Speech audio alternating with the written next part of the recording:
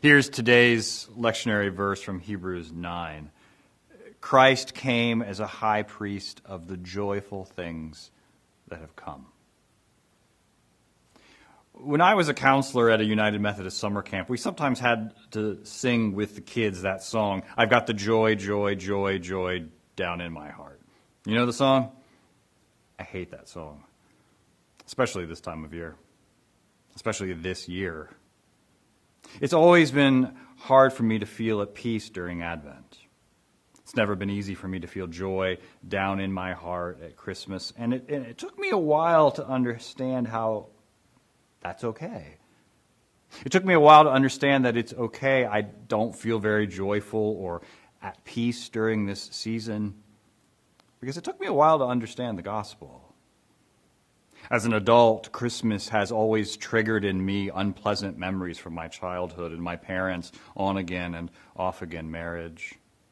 The only character I felt I could identify with on Christmas was the Jack-in-the-Box from the stop-motion Rudolph the Red-Nosed Reindeer who said, "We're all misfits."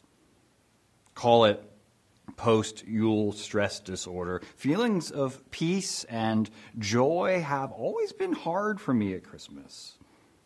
And as a pastor, I know I'm hardly alone. Christians at Christmas are often made to feel guilty if they're not filled with joy down in their hearts.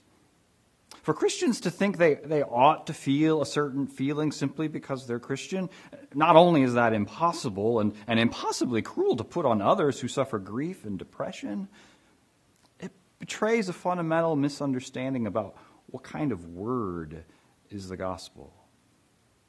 The gospel is the promise that gives you Christ and everything that belongs to him. And that's enough. Luther said that the gospel of God's condescension to be with us and for us in Jesus Christ, the gospel sets us free to name things as they are. You can let everything in your life be what it is, and you can let your feelings be what they are. You're free not to pretend, because the point of the promise called gospel is that you're not supposed to feel a certain way, joyful and at peace all the time. The point of the gospel promise is that something glad and joyous has happened outside of you. And regardless of how we feel and what's going on in our lives, we Christians agree it's worth celebrating. The gospel may not be a joyful word in you this year, especially 2020, but it's still a joyful word in and of itself, no matter how you're feeling or what cross you're bearing, because it's a word that gives you Christ himself. You have him in his promise, regardless of your feelings. The gospel may not always give you a peaceful, easy feeling, but the gospel does give you the Prince of Peace, as real and present with you by means of his promise as he was in Mary's womb. And what would you rather have when the you-know-what hits the fan? A feeling or God?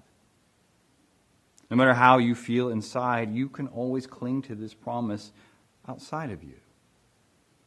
Our message this season isn't you should feel glad and joy-filled and at peace, and something's the matter with you if you're not.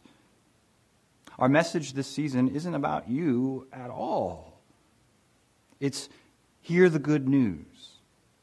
For you is born this day in the city of David a Savior, the Prince of Peace, who will free his people from their sins. The gospel may not be a joyful word in you this Christmas, and if so, you're not alone. But it's still a joyful word because it's true. And regardless of what's true about you this season, you've got the joy, joy, joy, joy outside of you in the gospel. You've got the joy in this promise that Christ will love you no matter what. And because the empty grave proves that Christ keeps his promises, you can rest assured. You can be at peace that in the end, all shall be well. And all shall be well. And all manner of things shall be well.